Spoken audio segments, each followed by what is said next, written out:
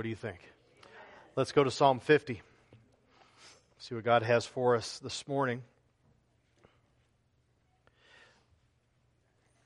We get a lot of words thrown at us all through the week, but isn't it wonderful to know that there is a book that we can open, that we know this is the Word of God, and that we can count on it, we can trust it.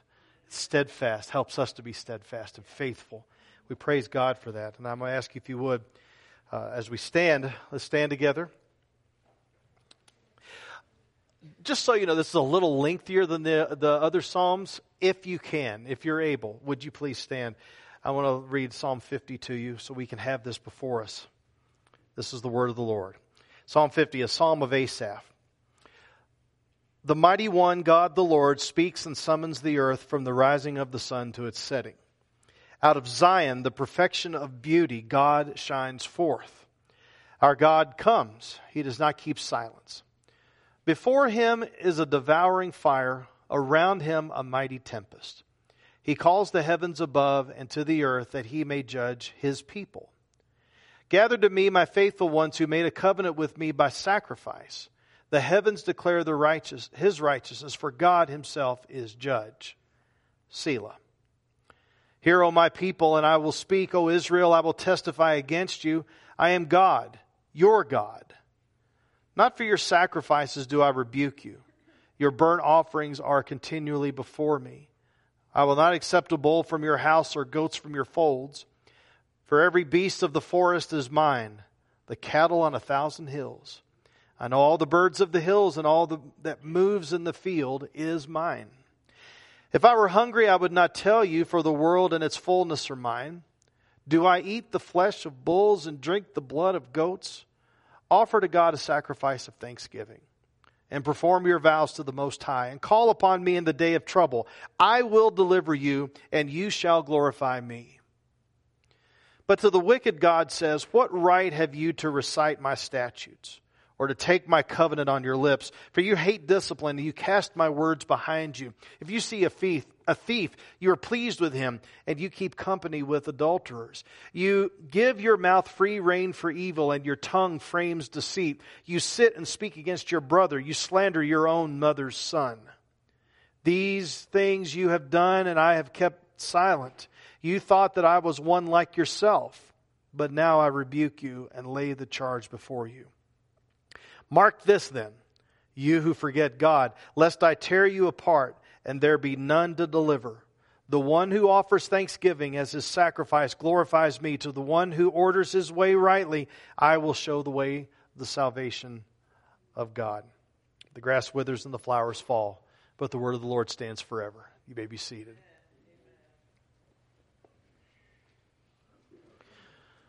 So all of us, I believe, may enjoy watching courtroom dramas. At least if you look at the ratings, whenever you have a courtroom drama, whether it's from Perry Mason or Barnaby Jones or Quincy or Law and Order, all of the iterations of Law and Order there, you know that there are, and all the movies that come out, you know that when you begin to look at these types of courtroom dramas, there's really there's a number of different ways to look at it. I was listening to an interview by Malcolm Gladwell, and some of you may know a bit about his writings and such. Very, very compelling writer. And so Gladwell was on this interview, and he was talking about the different types of, his theory of the different types of courtroom shows and law shows that are out there. And one of them is talking about the Western. And we all know the Westerns. We grew up, a lot of us may have, with the Westerns. And even Star Wars can be considered, if you think about it, a Western. And a Western is basically where there is no law and order structure, and someone from the outside personally takes it upon himself to try to make everything right. You know, and then there's an Eastern where you have the law and order structures are there that are in place, but then there's a rogue cop. If you've seen the movie Serpico, you know, there's a rogue cop that's in the middle of that that's trying to disrupt everything. A northern is actually law and order, where everything works out in the end right. Everybody is morally righteous, whether it's the law portion or the order portion, the police part. Everybody is morally righteous. Everybody is doing the right thing. There's nothing that goes wrong. And I think that's one of the reasons why that show is so popular. It's so popular because everything turns out all right in the end. A Southern. Any of you ever read John Grisham? So if you read John Grisham novels, so the issue there with the John Grisham things is the law and order structure is completely corrupt. And there's someone from the outside that comes in to try to reform all of these things. We're fascinated by these things. And I would be very interested to know which one you all prefer. If you prefer the Westerns or you prefer the Easterns, Northerns, or Southerns.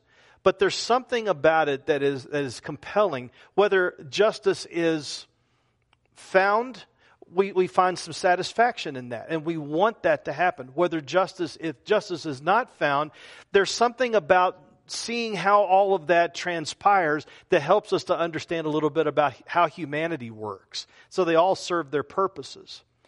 What we see here is, this is one of the things that we see in this, is that when we're going through the Psalms, we may not always know the background of why those Psalms were written. But what we're seeing here in this passage, what we're seeing here is that this is in a courtroom setting, right? It's in a courtroom setting, and God is bringing us before the bar, and He is about to let us know what's going on and what His expectation is. He's calling us to repentance, but repentance from what? As you're reading through this, you may have picked up on the fact is that God has high expectations when it comes to corporate worship. So you think about how we go about it. If you're new here, I used to be, a music minister. And it was one of those things where it's a little different now, but you run choirs and you have graded choir programs. And that's how I was trained. And it was kind of in a conservatory model where you had to learn Bach and Chopin and all of those things. Don't ask me to play that now. I have other things to do besides sitting at a piano for 2 hours practicing Bach. Maybe it's just a rebellious stage that I have right now, but I just don't do that anymore. But what I do remember is, when I was trying to plan worship, all the things that were going through my mind.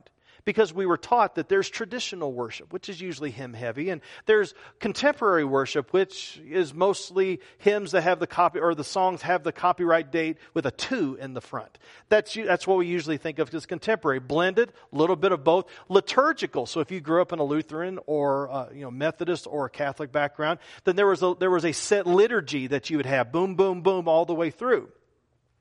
And on it goes. And so you're sitting there, you're planning a service, and there's lots of things that go through your mind. Boy, I wonder what Deacon so-and-so is going to think about this one. I wonder what this person's going to think about this one. And so what you end up doing is you end up creating and carving out a worship service to where you get the least amount of static at the end of the service as possible. I would love to tell you it was different because you just get tired, right? Over time, you go in with this idea, we're going to do it the way God wants to do it. And then after a while, and you start getting the feedback, then you start thinking, okay, this person doesn't like this person. And you start now all of a sudden, instead of looking here, you're looking here. And you're looking here. And I wonder when you come into worship what you do. Because what you're seeing here is a pivot. At the first 3 verses, if you're reading through this, and you're like, as church-going people, as good, upstanding, fine church people. And you sometimes look at the world, you watch the news, and you see all the things that are going on, and you're looking out there, and what are you saying? You're seeing here that, well, the world is really, really bad. The world is really, really terrible. Boy, I hope God goes after them. But then there's a pivot in verse 4. The pivot in verse 4 is, He calls to the heavens above and to the earth that He may judge who? Some of you said it. His people. His church. So you may remember at the very beginning, I read to you from 1 Peter 4, 12 to 19. You may not remember it. It was so long ago. There's been a lot that's happened since then. But verse 17, therefore judgment begins where? So of all the places that God is going to come and judge first, it's not going to be Washington or Moscow or Tehran or any of the issues that are going on in Africa right now, all the corruption that's going on in Africa and Europe and everywhere else. He's not going to go to the politicians in Denver. He's not going to go to Hollywood. That's not going to be the first place that He goes when He begins to unload judgment and call people to account. He's going to call to account those who say, I love Jesus. I believe in Jesus. I believe in His Word. I want to live for Him. People that are naming the name of Jesus. And when you look at this, he's talking to two different people. In verses 7 to 15, we'll get to it. Verses 7 to 15, he's talking to those that have what's called a nominal orthodoxy. Derek Kidner used that term. A nominal orthodoxy. It means you're orthodox or you're faithful in name only. Some people in the political realm, they talk about rhinos. Not the animal, but Republican in name only. Well, this is faithful in name only. Fino? I don't know. But a formalism where they're coming in and they're doing all the right things and thinking God is satisfied with that. And what's happened is that all of the spirituality in you is sucked dry. Verses 16 to 23 is talking about the hypocrites, those that are saying the right things, but in their mind and their heart and their actions, they're so far from the things of God. And so the hypocrisy, and that word hypocrite is a theater term, right? It's where you put a mask on. But a long time ago, you would wear masks, and that mask would be happy. You could make whatever ugly face you wanted to behind that mask, but what the audience would see is happy or sad or whatever. That's what a hypocrite is. We're putting on a mask in front of people, thinking that we're hiding from them where our true heart is. I'll tell you what. If you read 1 Samuel, you'll see a verse in there that says that man looks upon the appearance. Where's God look? Can't fake Him out. I used to have a friend, you can't deke Him out. You can't fake Him out. You cannot, there's nothing that you can do to where you come, whether it's the formalism of I'm doing this, I'm doing this, I'm doing this, I'm doing this, or you coming in thinking, okay, I'm going to hide myself from everybody else. God, this is all about a heart issue. Where is your heart when it comes to worship? Where is your heart when it comes to approaching the things of God? When you're thinking about worship corporately, that's the word that we use for when we gather together. What are you thinking about, and what's your checklist, which we've talked about a million times, but what's your checklist? We may have not met your checklist. But I'm telling you this, we've got to make sure we're meeting His. Because you know what? Your checklist, you know how you can tell whether your checklist is right? With His. It's right here. I can't tell you how many books, especially when I was a music minister, how many books I would buy about how to do worship right. And you know what can happen? You can read all of those books and forget about this book. So, let's not forget about this book this morning. So what we're going to look at here is really three things, is that He issues a summons. And He issues a summons, He sees our souls, and He shows us salvation. So let's get to work on this first one, where it talks about how He is summoning the earth. On Wednesday night, and I don't know, Sandy, are you here? There you are. I'm going to embarrass you just for a little bit, but it's good embarrassment. This is good. I only speak ill of me. I speak great of everybody else. I got plenty of work. I got plenty of material to bang on myself. But when it comes to this, when Sandy closed in prayer on Wednesday night, on our Wednesday night, our 3D Wednesdays, she closed in prayer and she started listing at the beginning. She didn't go right into requests. She started talking about the names and the attributes of God. Lord, You're holy. You're mighty. I don't remember all of them. The impression, You're holy, You're mighty, You're good, You're faithful, You're majestic. You think that gets you into prayer time well? Being reminded of the one that you're praying to? Of course it does, and that's what this psalm is doing. And so you have here three different names that are being used of God. Mighty God, El, E-L, not the letter L, E-L, mighty God. So He's mighty. He's almighty. You see there, the mighty one, God, Elohim, which is talking about He's the God of gods. There's no other God. The Bible makes it clear there's no other God. But there's other people that believe there are other gods that are out there. Whether it's a religious God or a God of ideals, idols can come in all sorts of fashion. And so we're seeing here, he is the God of gods. There's no other God like him, fueled by his holiness. But then there's the Lord, and you may notice in your Bible that it's all capitalized, which is Yahweh. So the King James may say the word Jehovah. That is the I am who I am. I will be who I will be. And we know what that's talking about? That he's all sufficient. Because part of the problem of when they were coming to worship was they were thinking that their worship helped complete God. God needs our worship as if there's some deficiency in him. But what this says right at the very beginning is he's all sufficient. He's not deficient at all. And it's just interesting how we tend to think, well, God, you need me to... No, worship is not about us. Worship is about God, and it's for us. It's bringing us back into play, reminding us of our full reliance upon him. We could not take a breath unless he ordained it. There's not one, our blood could not move in our veins 1 millimeter unless he allowed it to be so. He is sovereign over all things. What a way to start a psalm. And he's speaking and he's summoning the earth. And I love how it's from the rising of the sun to the setting. So that's east to west. And then later on he talks about, I believe we have it in verse 4. There it is. He calls to the heavens above and to the earth so far and wide and up and down. He is summoning the earth to come to him.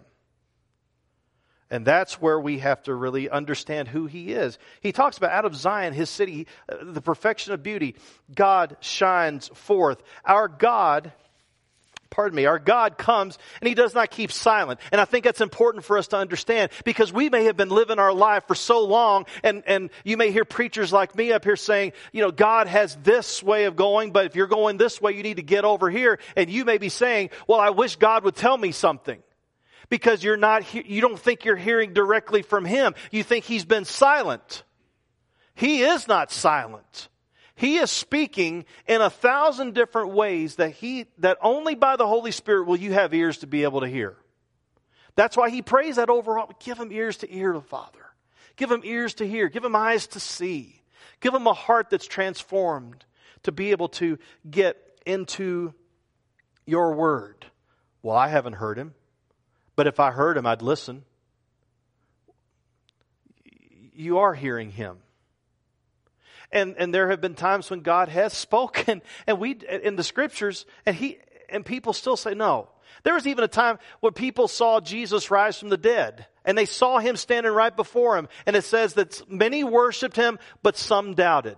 It's a heart issue. Even if God were to show up right here, if your heart is wrong and your heart is off, you would still deny it. You would come up with some other explanation. It starts with the heart.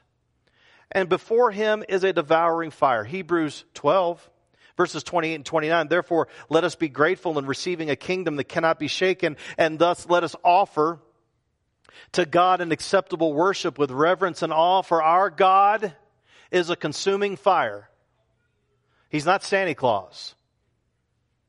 He's not the Easter Bunny. He's not one of those fluffy fellas that, he's a consuming fire. You must understand that piece of him when it comes to going before him. But the pivot, again in verse 4, the pivot, he calls to judge his people. Verse 4, his people. Verse 5, you see him talking about the faithful ones. Verse 7, my people. Verse 7, O Israel. That's the people of God. And again, that's why I read from 1 Peter 4:17. Judgment begins at the house of God. Judgment is not going to begin anywhere else but here. Not 780 East Arapahoe Road, but amongst us as God's people that are all over the earth. We're going to have to give more of an account than anyone else. So when he summons us to his bar, what would we be able to say? Well, he's about to let us know the issues that he has. And as we go into this next portion, looking at the fact that he sees our souls. He sees our souls. He sees our hearts. He sees our minds. He knows what we're going to do even before we do it. This is who he is. And he is not one to be trifled with. He is a loving God. Please understand. But, sometimes people, and I was listening to a sermon this morning, and some people, they have a problem with God being angry. They don't have a problem with Him being loving, but they have a problem with Him being angry. But I'll tell you this, and I'll contextualize to my issue. If I know someone that's a friend of mine or they're a relative of mine, and I love them dearly, but I see them destroying themselves with their lifestyle. Think about times when in your life, when you have someone that you love dearly, and you see them making wrong decisions, destroying themselves with their lifestyle. Your love, it's because you love them that anger may arise in you. Why are they doing that? Don't they see? Why can't they? And you feel that. So that anger, see, the opposite of love is not anger. The opposite of love is indifference. I don't care. Let them ruin themselves. But if we love them, then there's something that's going to arise in them that's like, why are they doing that to themselves? Please, can't you just stop this anger? And this is what is happening here. So it's like, God, why would God bring His people before the bar of God? It's because He loves you. And He wants to set you right. And so He brings this in order for you to be repentant so that fellowship can be restored. So what do we see here? Well, look, hear my people, verse 7, and I will speak, O Israel, I will testify against you. I am God. Now, if you're reading along with me, is that the end of the sentence? No, I am God, your God. There's a relationship that is there, that has taken place. Now, if you read through here, 8 to 13, He does not have a problem. In fact, He's like, I'm glad that you are making these sacrifices. You're going and you're doing it right. I'm glad you're making these sacrifices. And I'm glad that the burnt offerings are for me. If you're talking to us right now, I'm glad you're coming to church. I'm glad you're coming to Sunday school. I'm glad you're rolling up your sleeves and using your gifts for God's purpose. But please understand verse 9, I will not accept a bull from your house or goats from your folds. Please understand what He's saying here is, He's like, I don't need that to make up for any deficiency in me. He would be telling us right now, I don't need your money to make up for a deficiency in me. I'm not broke. I own, for every beast of the forest is mine, the cattle on 1,000 hills. It's all His. I know all the birds of the hills. He knows when every sparrow falls, Jesus says. And all that moves in the field is mine. I have it all. So if I was hungry, I wouldn't tell you because it's mine anyway. And if I were one who ate, I would eat. I don't need any of that. So He's saying in verse 14, offer to God a sacrifice of thanksgiving. Where does thanksgiving come from? Your heart. He's saying keep doing the other stuff. Keep bringing those things as I have ordained. And now keep bringing the offerings. Keep bringing your gifts. Keep bringing those things. But what is He saying? He is saying here, but do it from a heart of thanksgiving. Do it from a heart that seeks to glorify me and to love others. That's what He's saying. Call on me in the day of trouble. I am so sufficient that not only do I not need anything, I can help you when you need something. That's how sufficient He is. I will deliver you, and you shall glorify me. In Acts 17, when Paul is at the Areopagus, in verses 24 and 25, he's saying, I don't need to be served with hands. I don't need to be served like that. I already have it all. So this is something that we see over and over in Scripture, that this is nothing new. We have to be careful. Before we move on to this last portion, let me share with you something John Piper wrote. He said, simply put, God does not need you or me. He is altogether self-sufficient, dependent on no one. He is, in fact, the one who is responsible for the existence and preservation of all life, yours and mine. Therefore, He cannot be served as if He were needy or exhausted or weak or lacking something that only you and I and the people of your church can supply. To arrive on a Sunday morning and declare to God, we are here for you, in the sense that you believe there is something you can give to God that He doesn't already have, or that you can shore up a weakness or fill a gap or overcome a deficiency, is an insult to God to the very core of His being. And there's a lot of well-meaning preachers that say that. There's a lot of well-meaning songs that are sung like that. And we've got to be very, very careful about every word that we bring in worship to Him. There is nothing that we can do to make Him more or make Him better. And so we get to this, He's like, okay, He's going to show us our salvation, because the formalism can dip down into what we're getting ready to talk about, and that's hypocrisy. So you look at verse 16, but to the wicked, God says. Now these are people that are coming to church. The temple, right? But they're coming before God in worship. But He's calling them wicked. Why? Because they are doing the right things for the wrong reasons. And they may be doing the right things with no desire to allow the worship that happens when they come before God to change them from Monday through Saturday. We can fake it 2 hours. But how do we treat people? How do we worship? How do we act? What do we think about Monday through Saturday? Or even Sunday noon to Sunday 9? What do we think about? And so He's saying, but to the wicked, what right have you to recite my statutes or take my covenant on your lips? They're singing the songs, and the songs are saying the right things, and they're saying amen at the right spots when the synagogue preacher is up there preaching. But what's He saying here? You hate discipline. You're speaking the words of God, but the words that God speaks back to you that is to be applied to an area of your life that you need to repent from, what do you say? You hate it. Why? I've already got it figured out. God, thanks. And you cast my words behind you. You can be casting His words behind you even as you say you affirm these words in the assembly. No wonder judgment begins at the house of God. No wonder.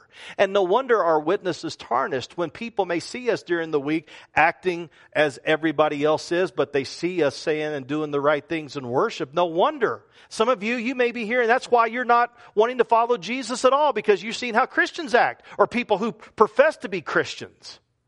I don't blame you. And that's one of the things that God is going to come and hold us to an account. If you see a thief, you're pleased, and if you keep a company with adulterers, so that's talking about the 7th and 8th commandment: thou shalt not steal, thou shalt not commit adultery. That's 8 and 7. You give your mouth free rein for evil. You say whatever's on your mind.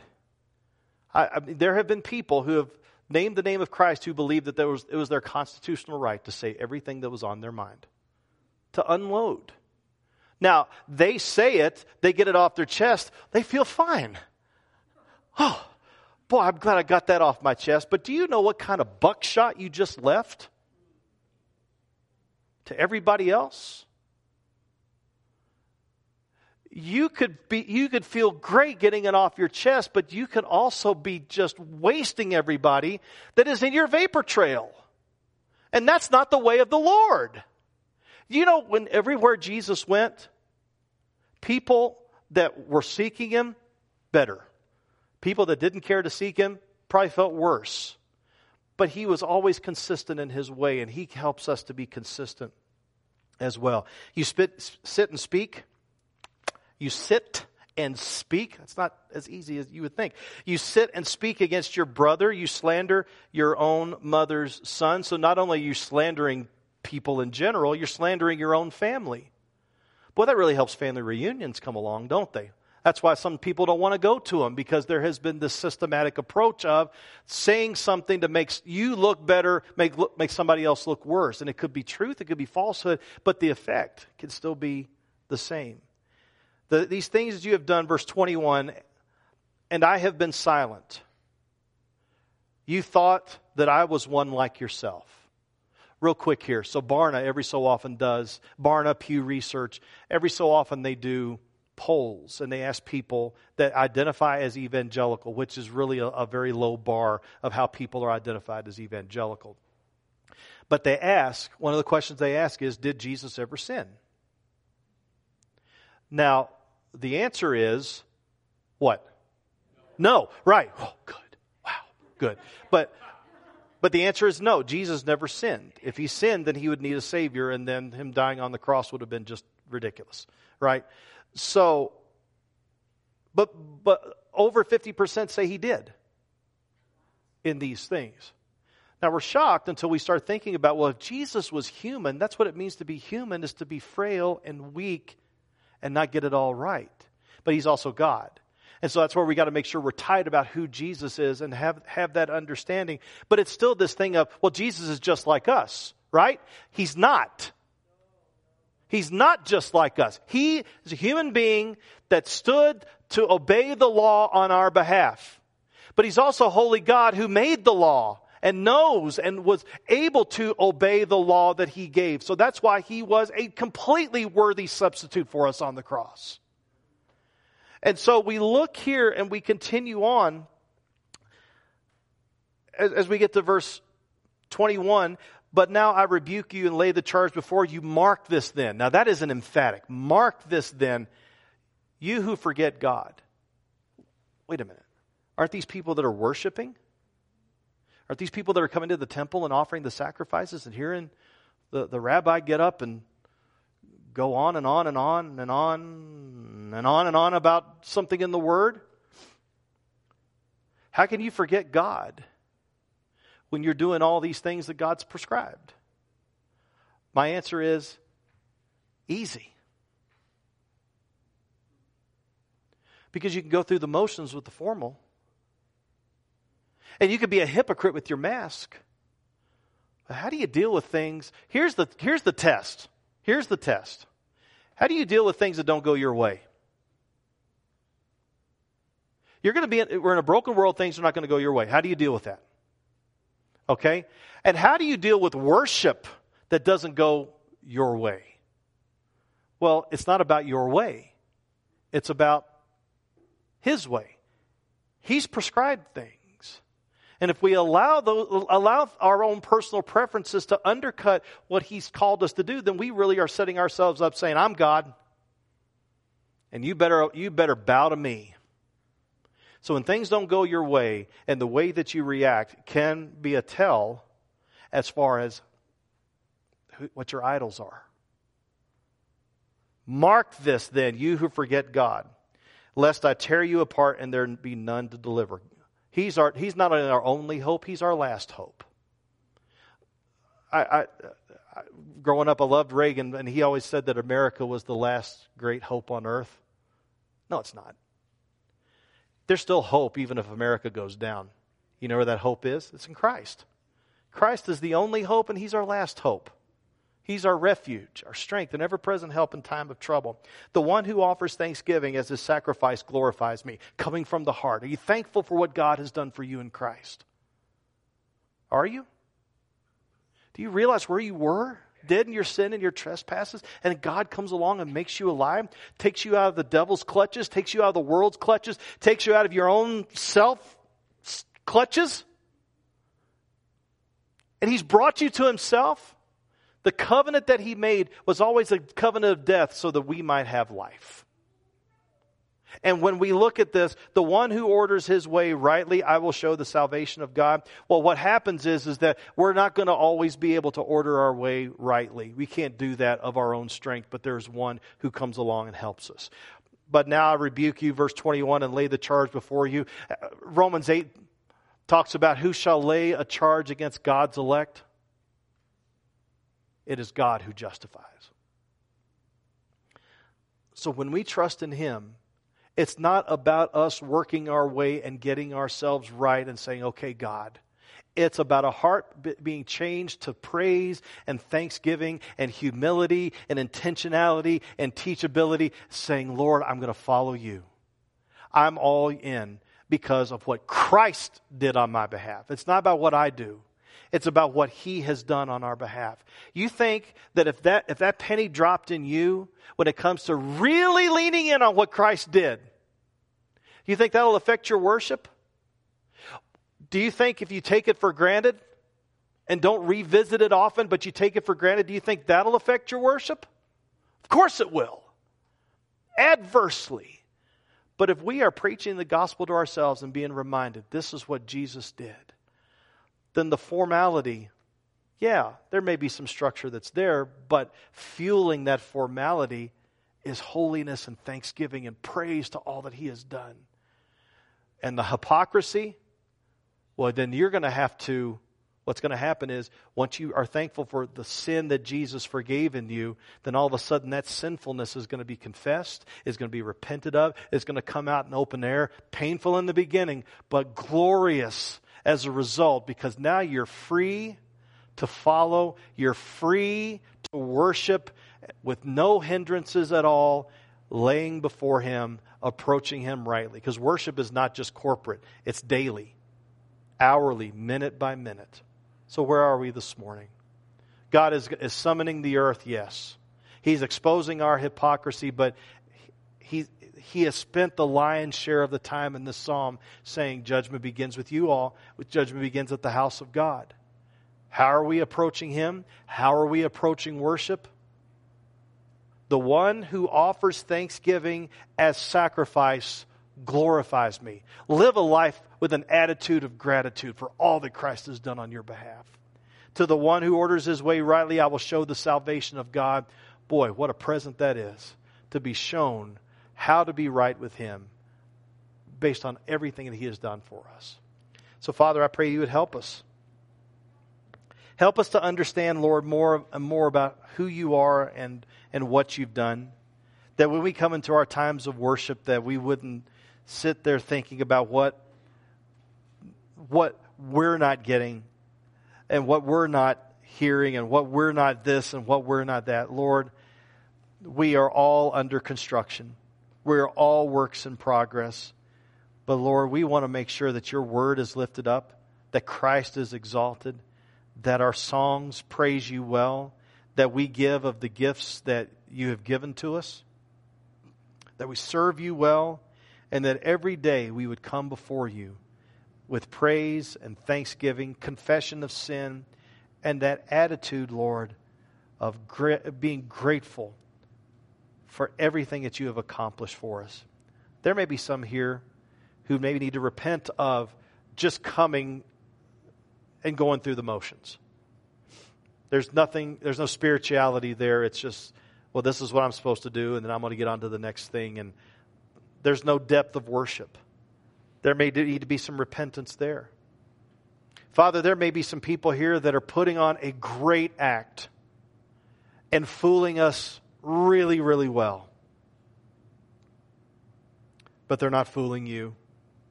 And that's really all that matters, is what You have to say about it. And there may need to be some people that are repenting from their hypocrisy. Remove that pride, instill a humility to have them not worry about what anybody else thinks except what You think through Your Son by the Holy Spirit. Help us, Lord. If there's any here that need to trust in Christ as Lord and Savior and get started well and get started right in their walk with You, may this be the morning. Use us, Father. Do Your work. Do Your work. We pray Your Holy Spirit would come and convict us where we need to be convicted, and comfort us where we need to be comforted, and counsel us where we need to be counseled. We pray this in Jesus' name. Amen. We're getting ready to sing. Singing is a way for us to give voice and to return back with our words and these words from what we have heard in the words you've heard from Scripture. We're getting ready to sing, Jesus, Keep Me Near the Cross. No other place to be, no better place to be than to remember all that He has accomplished for us. Not because of what we've done, but in spite of what we've done and because of His glory and His goodness. Let's stand together and sing and be convicted.